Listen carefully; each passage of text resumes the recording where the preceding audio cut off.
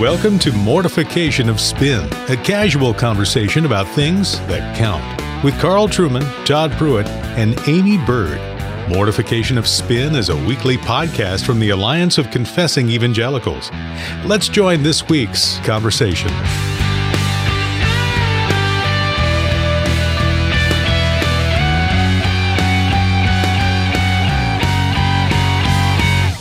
Well, welcome to Mortification of Spin. My name's Carl Trueman. I'm here with my usual co-hosts, Todd Pruitt and Amy Bird. And today's topic arises out of a recent new job that Todd has taken on. He has become the honorary PCA chaplain of the National Furry Convention. Todd, I believe you were in DC recently extending pastoral love and care and advice to the furries. You know, I have begun, I'm starting a new phase in my life where I'm wondering why all these terrible things happen to me. I decide to get away for a couple of days, take my wife to Washington, D.C. area. Our daughter lives in the area. We're just going to have a nice time together. We're going to see our daughter. We're going to have some good food and have fun. And as we're pulling into the parking area where you check in at the hotel, I see what I think at first, I'm hoping that it is some team's mascot standing out in that area. And then I see another one show up, and then 3 more, and then 4 more. And Karen's, my wife, bless her heart, she's a lot more innocent than I am. She's looking around and saying, "What is this?" And I already know, because I've read the articles, that I have I think there's somewhere in the neighborhood of 1.5 trillion hotels in the Washington, D.C. area. And I book the one that's hosting the big furries convention. It's karma. For that weekend. And I walk into the hotel shaking my head. My wife is videoing me from the car because she thinks it's so funny. Oh, we need this video. We need this video. And there are hundreds, I tell you, hundreds gathered in that large hotel's lobby and that kind of thing. And I walk up to the guy who's asked me to come up and register, and I said, what's going on here this weekend? And he looks at me and smiles. He's from another part of the world, and he said, "They call themselves furries." and then he laughed. Wasn't Sinclair Ferguson, was it? No, it wasn't Scottish. It was from a different part of the world. Or maybe Derek Thomas. they call themselves furries, and we both had a laugh at that. So I spent the weekend dodging, reindeer and salamanders and I gotta tell you, it made that kind of thing. I was at Richmond, Virginia, having a great time doing a conference, and then I get the text from you, text with all the saying this is where you were staying. Yeah. Maybe I'll have to post some photos to the website. I might have to post some photos. I think so. So if you don't have much to report, then as the PCA chaplain, well, my wife, having no idea what this was, begins to look it up on her phone and finds an article from Psychology Today on the phenomenon, and was quite interested in the whole thing. But of course, we know that you were dressed as a clown when you met. Well, sure, exactly.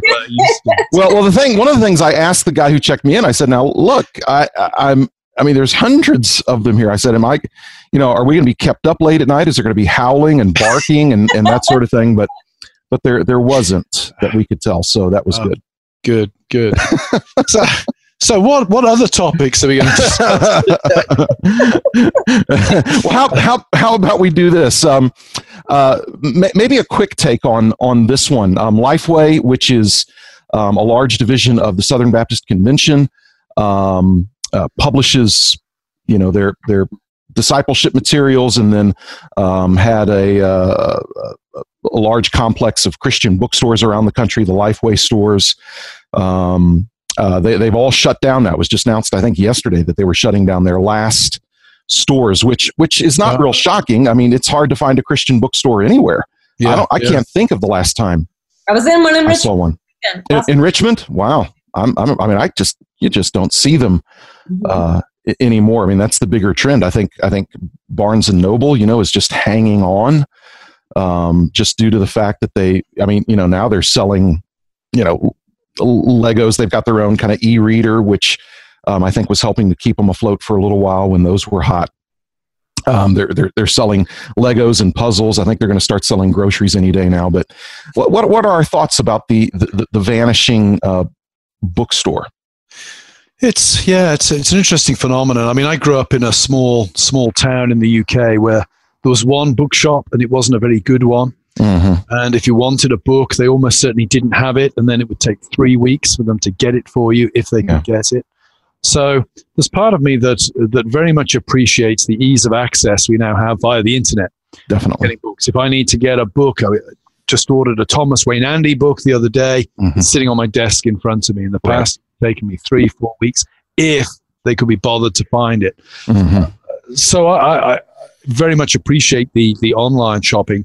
On the other hand, you do lose that serendipitous aspect of that a bookshop provides you with. You're looking for one book, you're rummaging along the shelves, and you find another book maybe you didn't even know it existed. And it's an interesting title, you buy it, it expands your horizons. I know that places like Amazon have their algorithms that mean, if you read this, you might like that. Mm-hmm. But an algorithm is not the pure chaotic chance that can land something really nice in your lap in a bookshop. And that I think I would miss. Yeah. Not that I've been in a Lifeway store for many years now, and I think what you've said, Todd, is I used to work at Westminster Seminary, and the Westminster Seminary bookstore now really only has virtual existence. I think the books are stored by somebody else, and the guys at Westminster essentially curate a website and get things for people when they're approached. But the loss of a physical bookstore does mean a loss of that serendipitous aspect of shopping that can so often expand your mind. There's two. I mentioned Washington, D.C. Every time I'm in Washington, D.C., there's at least two bookstores that I always go to. They're both independent bookstores. One's called Kramer Books, and the other one's called Politics and Prose. And they're great bookstores. They have, sections for used books and whatnot. And they're doing great. In fact, it was interesting. I read an article recently that said that there's been a bit of a comeback for some of the local independent bookstores. And part of it, interestingly enough, is due to Amazon, because, I get 96% of my books from Amazon, because I can, I get it in 2 days, free shipping. But I buy, most of those I buy through Amazon as used books. Well, guess where Amazon gets their used books? From local independent booksellers. And so some of these local independent booksellers have seen a huge uptick in their sales because of Amazon, because so many people now are buying, used books in great condition through Amazon, who uses third-party sellers. Interesting. So, so it's actually there's actually an uptick or a new surge of business for the smaller independent bookshop. So that's a good thing, I think. Yeah. Amy, do you ever read books? Or? I read books sometimes. And I also smell books. And that's one thing that I love about a bookstore. It's like the smell when you walk in is one of the best smells ever. Yes. So, that is something that, our children are not going to experience the same level that I got to. And I'm sad about that. And even like when I go to the eye doctor in the mall, I walk through the Barnes and Noble just to smell Barnes and Noble, But also, I think it changes the way that we find books, like Carl was saying, but the mediators kind of finding books for us, kind of in a librarian function in a way. But in a bookstore, you can often, the people who work there or the people that you're talking to there, you discover books that way. And now I think, the way we discover our books is definitely also disembodied. It's online. It's through reviews online and blogs. And those are good things. But and I saw a tweet, though, that was pretty funny that everyone's lamenting the closing of Lifeway retail stores. But they said, we might be really losing 12 good books. Right. Yeah. It's been asked. Books that are valuable. Yeah, and it's been asked if maybe the demise of Christian bookstores in general, Lifeway being one of them, is due to the fact that so many Christian bookstores just carried garbage. Well, the fact is, they carried the best-selling Christian books, which are mostly garbage. Yeah. The point is that there's no point at all to go to Lifeway or any other Christian bookstore and pay $29 for a piece of garbage when you can get it through Amazon for $18. Yeah, but when you're looking for Joel Osteen's Your Best Life Now, you might serendipitously find Sarah Young's Jesus Calling. True. There are all kinds of benefits to books. Yeah. I always made a distinction. I make this distinction with Christian publishers as well, that people who write books that are worth reading, generally speaking, the books that are worth reading aren't going to sell. They're not making the money for the publishers.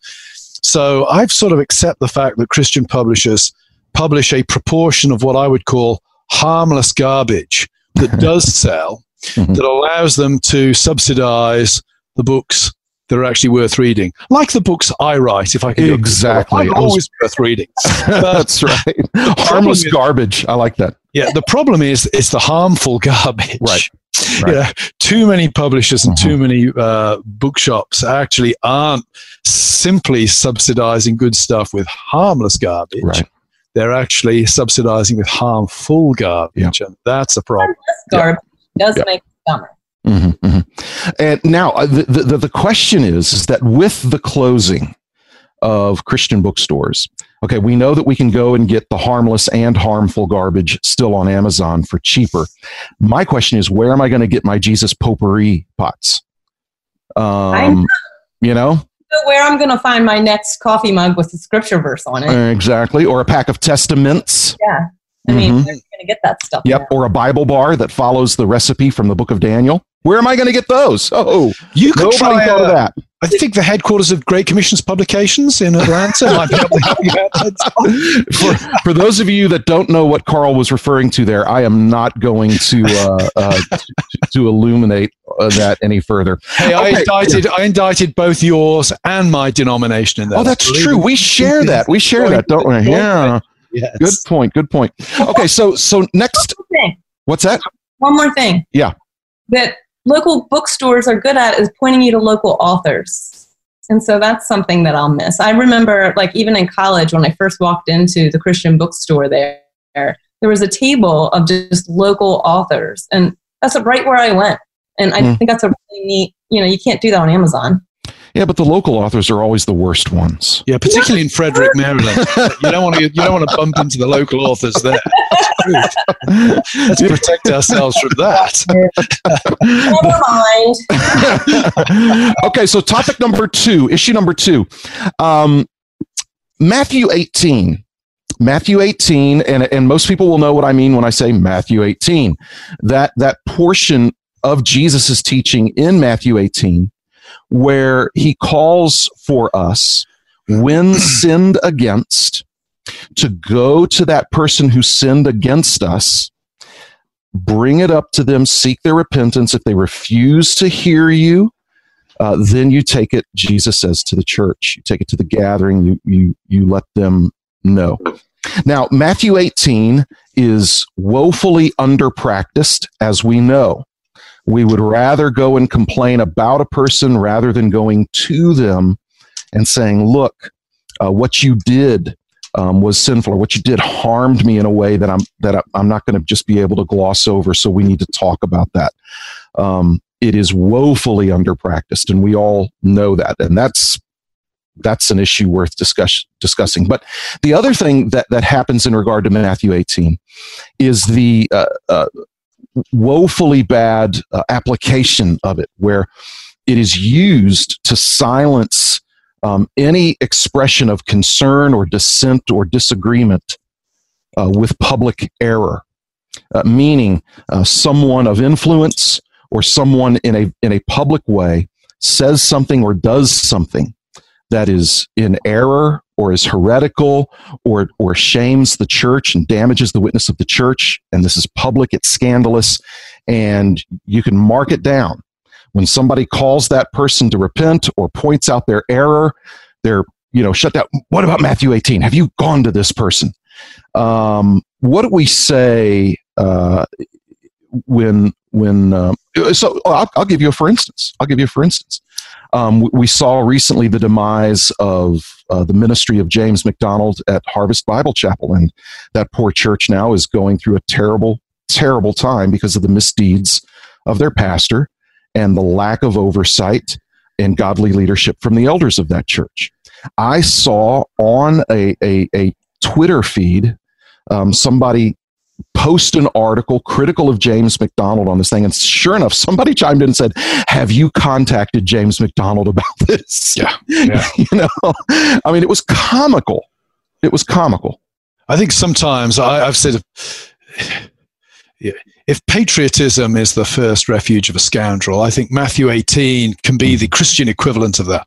Yeah. It's often the first refuge of a scoundrel. The text is clearly speaking about private sin. So when you're dealing with public sin or public opinions, somebody said something from a pulpit, somebody's written a book, written an article, written a blog post, even put something up on Facebook. I think at that point you're dealing with public sin, at which point we might say that speaking to that person privately may be prudential in certain circumstances, but it's certainly not biblically mandated. Right. And as you say, so often the reaction of have you used Matthew 18 is actually a way of the person who's committed the sin trying to shift the moral focus and the moral blame onto those who are calling them out. It's a massively abused passage. Yes. And of course, when you read the passage in context, it's clearly talking about some kind of ecclesiastical process there as well. I may have problems with James McDonald because his teaching is impacting people in the church that I'm involved in, but James McDonald is not part of my church. Right. So actually, I have no ecclesiastical recourse to deal with the issue anyway. So I think, in my experience over the last few years, I'd say almost 9 times out of 10, when somebody shouts Matthew 18, they are misapplying the clear teaching of the scriptures at that point. Look at Paul's letters. I'm not sure that Paul has personally contacted everybody he takes a shot at. Alexander the coppersmith, I'm sure he... So I think it's a very... my antennae are on high alert when Matthew 18 is mentioned on grounds of, if we're not dealing with a private sin here known only to 2 or 3 people, Matthew 18 doesn't apply, albeit the principles that it outlines might still be prudentially applicable should one choose to apply them. Yeah, if you're able to contact that person, and that's, and I would go you one further. I would say that in the case of public scandal and public error, it is, I would say, I'm not going to say always the case because I can't imagine every single scenario, but typically it's right for there to be a public response in order to hopefully minimize the harm it does to people.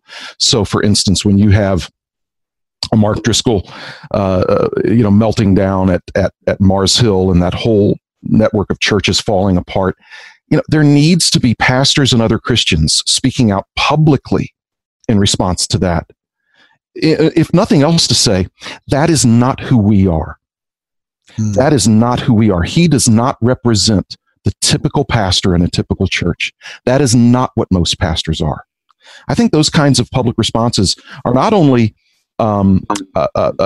allowable, but in many cases necessary. I mean, and if you have a personal relationship with this person and you have an opportunity to go to them and say, hey, I think that you might be publicly teaching an error here. Yeah. Of course, that would be a great way to try to restore them personally. But they would still have to publicly respond. Exactly.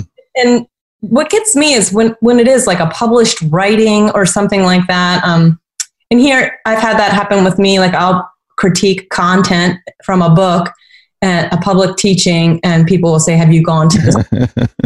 And as an author who has plenty of Amazon reviews for my books on Amazon, those reviewers don't have to personally contact me before they critique my book. Yeah, right. That's just the way it goes. It's published material.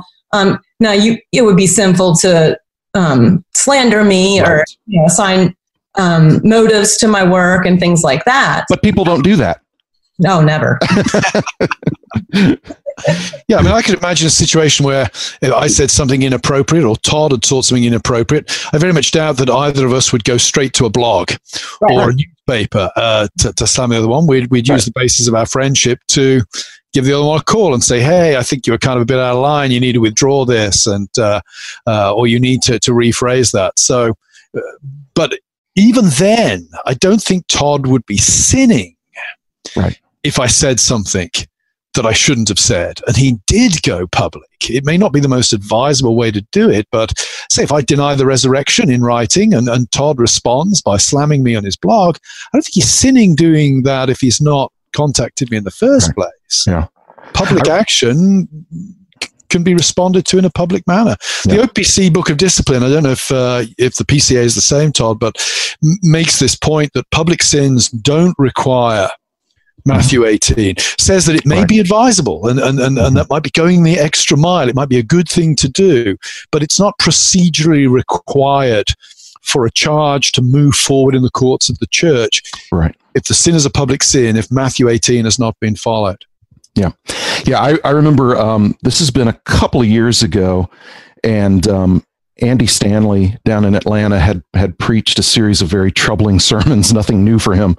And Michael Kruger from RTS Charlotte wrote a very, very good and thoughtful and clear response. And of course, Kruger believed that it was important to do that because Andy Stanley is the pastor of the second largest church in the country, highly influential. And some of the things he said were very problematic. And so Dr. Kruger posted on his blog a response, and I linked to that on Facebook, encouraging people to read it because I know people who are influenced by Andy Stanley. And sure enough, someone said, have you reached out to Andy Stanley yourself? And I said, oh, the pastor of the second largest church in the country. Yeah, I'm sure he is easy to get a hold of, and I made mention of that. I said, are you kidding me? How do you contact him? Well, you should still give it a try. All right. Okay. Thanks. That was helpful. I'll get Andy on the horn here in just a second. You got him on speed dial, haven't you? Yeah, exactly. But that, some people just aren't reachable for one thing. But to Carl's point, where there is a personal relationship, when it comes to guys like Andy Stanley or James McDonald or guys who've had either a problem with their teaching or a problem with their character or both, you do hope and you do pray that there's somebody decent close to them who can go to them personally. I can't go to those guys personally, but I can try to correct their error publicly so that fewer people will maybe be influenced by it. Mm. And I think that that's a responsibility. Public error has to be confronted publicly, and that's not divisive. The person who's committing the error is guilty of divisiveness. Yeah. Yeah. And even if it's something that, it might not be this huge error, it might be merely something, let's say you disagree on. Let's say you have an interpretation and you're writing about that. Like if somebody does that with my writing and they're actually engaging with the content of my writing, I can look at that as a compliment sometimes too, because here's a person who's actually reading and engaging with my writing and has enough respect for it to want to show where they are in that conversation and have a conversation about it. I think that can be very respectful and even a compliment, because a lot of authors, they write to continue a discussion and to offer their research on it and their thoughts on it. So often people will think that it's a bad thing to disagree. Right. Even no, it's the lifeblood of the academic community, of course. I mean, I always say this to students at college when they write papers for me. You don't have to agree with what I'm saying. If you disagree with me, give me an argument, because I don't have any vested opinion in holding an incorrect view of anything. If I'm wrong, I'd like to be shown that I'm wrong. Don't tell me I'm wrong, show me wrong. And that applies, I think, in this wider sphere, that not all criticism is personal. Right. And not all criticism involves necessarily saying that somebody's sinful either. You can say that somebody's wrong. we got friends who are Baptists. We think they're wrong on their view of baptism, but to criticize their view of baptism is not to say they're defective Christians in some. Right. And it's interesting, Amy, in terms of, well, both of you actually, Carl and Amy, both, because you write beyond just blog posts, you actually write books. One of the things I've noticed in seeing how people respond to both of you is that, you'll have two kinds of responses, disagreeing responses. You'll have those that are, as you said, Amy, respectful and actually interested in unpacking an idea. Hey, did I read you right here? I don't think I agree with that. You have that kind of response. And then you have the kind of response that's just straight up unchristlike and mean-spirited. And I would go so far as to say some of the responses I've seen are downright wicked and unfitting for a Christian response to error. There's a way, if I'm convinced you're in error about something, there's a way to go about doing that, particularly if we're in the same crew, the same denomination, or the same kind of corner of Christendom, a group of Reformed Christians, Presbyterians, as opposed to, say, some crazy independent Pentecostal group. But if my sister, who's a part of my denomination, writes something in a book that I disagree with, there's a way to disagree with that and still be Christ-like. Mm-hmm. And there's all kinds, as you were saying, and there's all kinds of ways to disagree unchristlike. And we see that as well. And even knowing the line of where, we disagree on this, maybe even strongly. Mm-hmm. Can we sharpen one another? And going from that to, and if these are second doctrinal issues, not primary doctrinal issues, or not against our confessions of our Reformed faith, to this person is now dangerous to our denomination, and all these different accusations. I do think that arguments do become very personal, and also given the whole social media environment, it's really easy to start labeling people in different ways that are unfair. Yeah.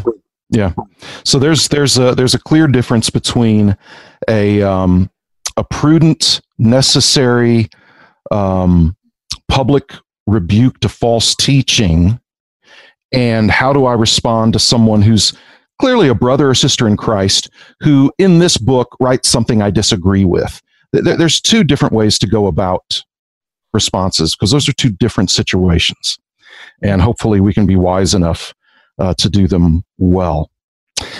Well, thanks so much for joining us for Mortification of Spin. It's been good to hang out with you today. Support your local bookstores if you get a chance. Order used books from Amazon. That's always fun. And keep posting critical articles of Andy Stanley. I think that's what we've come out with. So thanks for joining us. If you'd hop over to our website, mortificationofspin.org, you'll find all kinds of fun stuff that you can continue to read and listen to. We are a listener-supported podcast, and if you are so inclined, we'd love to for you to think about making a financial contribution so that the Alliance of Confessing Evangelicals can continue to produce this kind of content. Look forward to talking to you next time. If you go down to the woods today, you're sure of a big surprise. If you go down to the woods today, you better go in disguise. For every bear that ever there was will gather there for certain, because today's the day the teddy bears have their picnic. Thanks for listening to Mortification of Spin, a podcast of the Alliance of Confessing Evangelicals. Visit the podcast page and blog at mortificationofspin.org, where we'll have links and other articles from Amy, Carl, and Todd. And while you're there, please subscribe and consider making a donation. And be sure to listen next time when Carl, Todd, and Amy talk about if God is not self-existent and self-sufficient, and if he's not life in and of himself, instead if he's a God who depends on us in some way, well, that actually changes how we view salvation in the gospel. We'll talk to you next time on Mortification of Spin.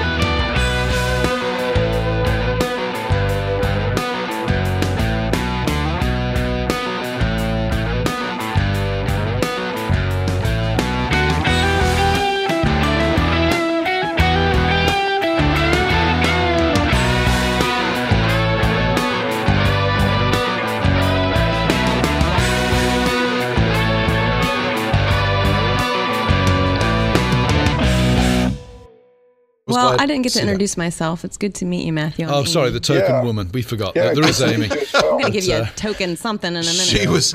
She's just here so we can get the government money. That's, it's a Title IX thing you wouldn't understand. But anyway.